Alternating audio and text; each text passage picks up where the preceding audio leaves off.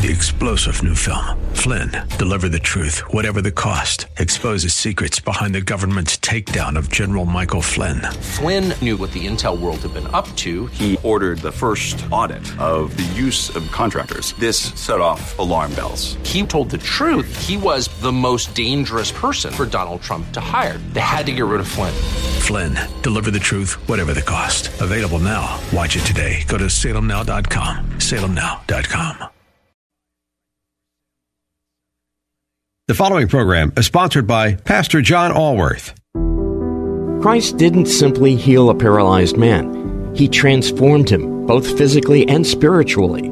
Those who are saved understand the very physical and spiritual relationship they have with Jesus Christ. If you know this, want this for someone else or for yourself, keep listening. The Transformative Power of Christ with Pastor John Allworth starts now. Good evening, Houston. Boy, it is wet out there. I hope y'all are being careful. It is, I just drove over and my goodness, it is raining. We're going to have to start building an ark if it doesn't stop soon. So, let's go into prayer. Father God, we just come to you today and we ask that you keep everyone safe that's out there on the roads and just have them take their time getting home and just relax a little bit and be courteous to each other and act like Christians out there and drive in a good way. Don't get upset about anything. Have the peace of God be with them. Just be safe and get home to their families and safe and sound. And Father, we just thank you for your grace and your forgiveness and your love. In Jesus' name, amen.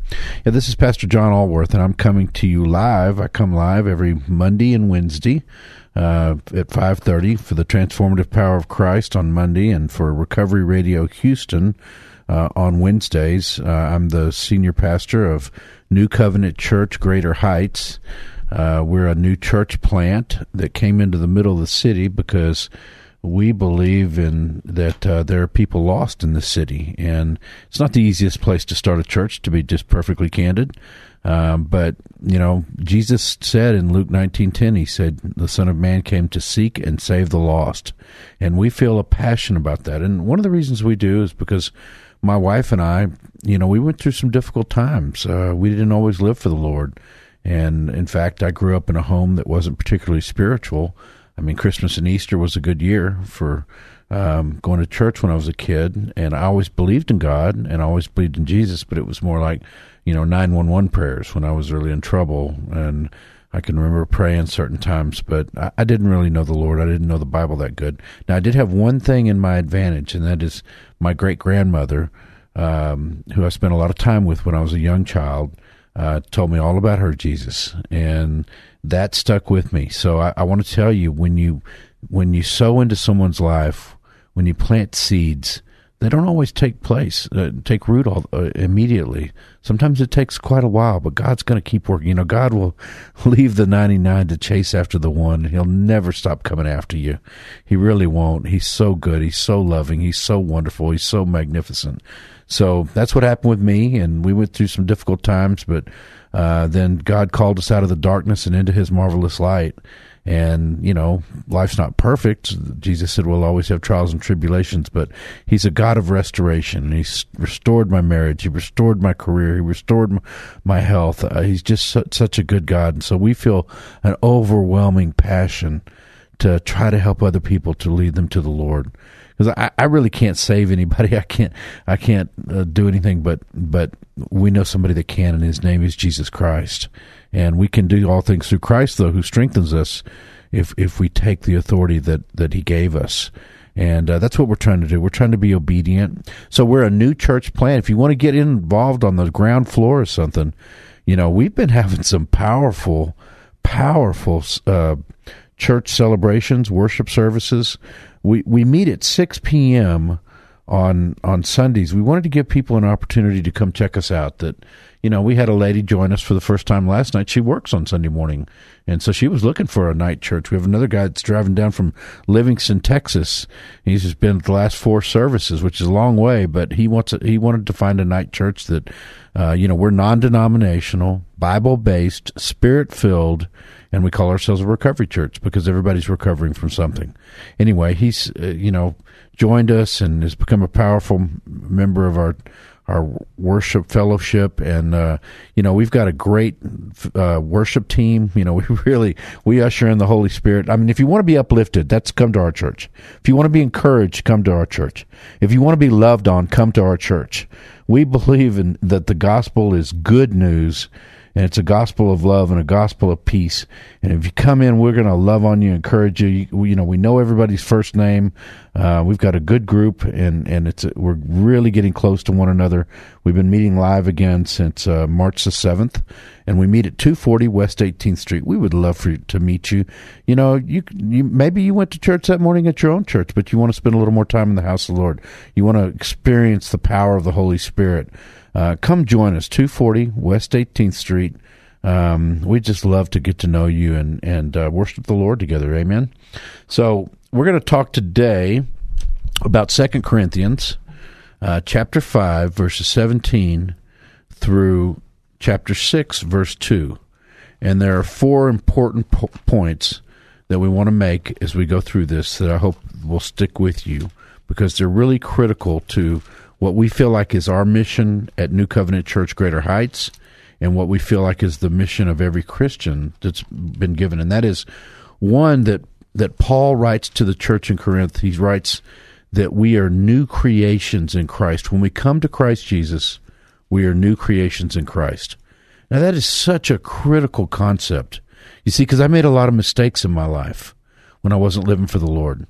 And, but early in my Christian walk, I had mentors and pastors at the church I still go to, the parent church, New Covenant Church, that told me, that was the old John. You're a new creation in Christ.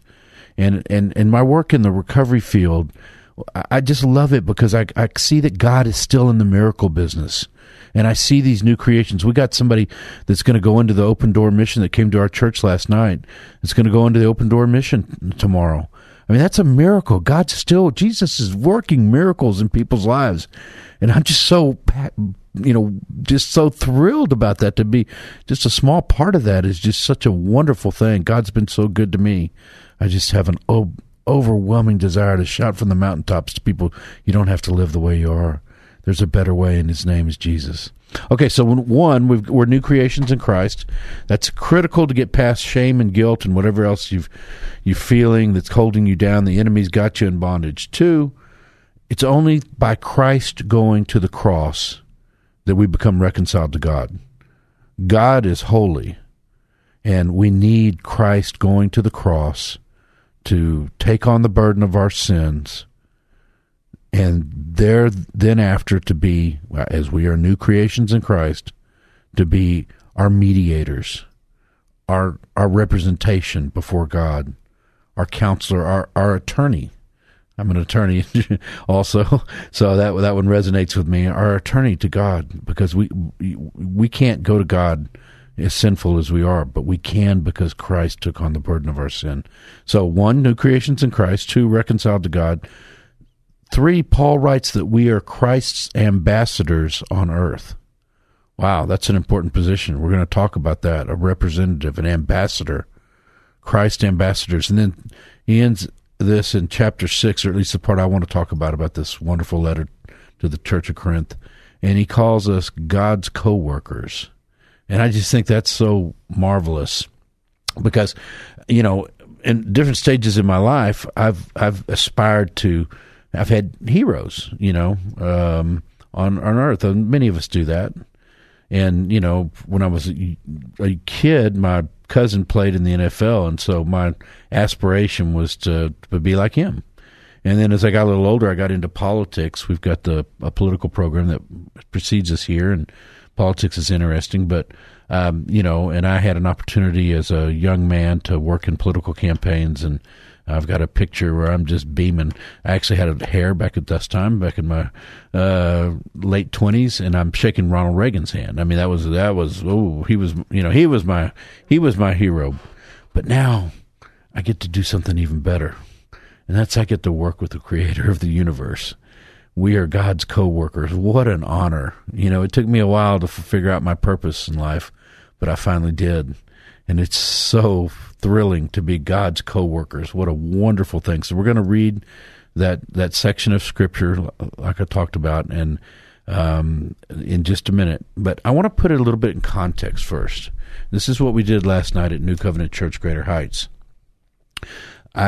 Two people have passed away recently that were very close to me. One was my 96-year-old cousin, and I had the honor of presiding over his funeral, and I'm not going to get into too much detail because you guys don't know these people, but he was quite a character, and he was in the Battle of Hacksaw Ridge, if you've seen the movie, and he was on the aircraft carrier Missouri when the Japanese emperor signed the surrender. I mean, he served his country. He was a self-reliant man, never asked anybody for anything, but he'd give you just like Jesus says in the Sermon on the Mount, he'd give you a shirt off his back and his coat too, if you asked for it. Wonderful, salt of the earth guy. So that was an honor, and he knew the Lord, which is the best part of all. And he spent a lot of time with the Lord. And then there was the wife of one of the elders at our church passed away unexpectedly after a short illness, and she was just, we say these things and sometimes we mean them, but maybe we're being a little nice because she literally was just an angel on earth, just a true child of God, just a loving, humble, wonderful person. And so this kind of puts this role that we have in context, because, a lot of pastors, my pastor's one of them, really believe that we're seeing the end times. The world is so crazy. Good has become bad, and bad has become good. And we've got pandemics, and we've got climate change, and we've got all these things. There are a lot of signs that the Lord's about to come back. Now, there's still, and I'm not going to, this isn't the purpose of this message, but there's still a lot of things that have to happen for that to happen. Of course, the Bible tells us no man knows the time or hour when the Lord's going to come back. But a lot of people really believe, they see the signs that the Lord's going to come back.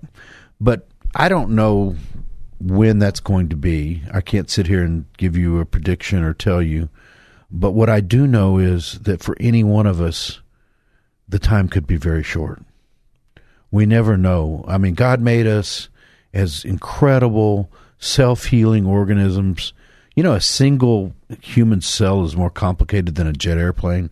I mean, it is incredible. These people that think that this happened by accident, that makes no sense to me. I mean, we are incredibly designed, and He made us marvelously, but we're also kind of fragile. Things can happen to us. We can get sick. People are driving out there in this thunderstorm and can get hit by an 18-wheeler or a bus or anything, and life can be over in a flash, completely unexpectedly. And so that's one of the reasons we feel this overwhelming passion to go out into the middle of this city and to try to tell people, you need Jesus Christ in your life. You need Him. You need Him to secure your eternal future. This life, it's really pretty short. Certainly when you compare it to eternity, it's very, very short. And so that's our mission at New Covenant Church, Greater Heights, 240 West 18th Street. We meet at 6 p.m. on Sundays. We're a non-denominational, Bible-based, Spirit-filled recovery church. Why a recovery church? Because everybody's recovering from something. It may be divorce. It may be relationship issues. It may be anger. It may be road rage because you're driving right now and somebody just cut you off. It may be jealousy. It could be anything. Or it may be alcohol and drugs. Or it may be gambling. Or it may be pornography. The Bible is a book about recovery, and it gives us the lessons and the tools that we need to get over things. Jesus said, the thief comes to steal, kill, and destroy. And we see that everywhere. The Bible tells us that the devil masquerades as an angel of light. We see that in our society. But Jesus said, but I have come so that they may have life and have life abundantly. Amen. So, Jesus wants people to have that abundant life. So so as we talk about our role as trying to be ambassadors to God, to bring people to be reconciled to God, to be new creations in Christ, to be God's co-workers, why do we do that? Well, we do it because we see, as Paul wrote in 1 Thessalonians chapter 4, he said, "But I do not want you to be ignorant, brethren, concerning those who have fallen asleep, lest you sorrow as those who have no hope." And that's really the distinction. I mean, I don't understand people who, I don't know how they get through these things when they lose people if they don't have that hope, that promise that Jesus gave us, that God so loved the world that he gave his only begotten Son, that so that those who believe in him will not perish but will have eternal life. For God did not send him to condemn the world, but rather to save the world. That is such a beautiful gift and a beautiful promise that I just don't know how people live not knowing that. For if we believe that Jesus died and rose again, and we do, and there's so much evidence of that in the Bible and even in the secular world, even so God will bring with him those who sleep in Jesus. For this we say to you by the word of the Lord, that we who are alive and remain until the coming of the Lord will by no means precede those who are asleep. For the Lord himself will descend from heaven with a shout, with the voice of an archangel, and with the trumpet of God, and the dead in Christ will rise first.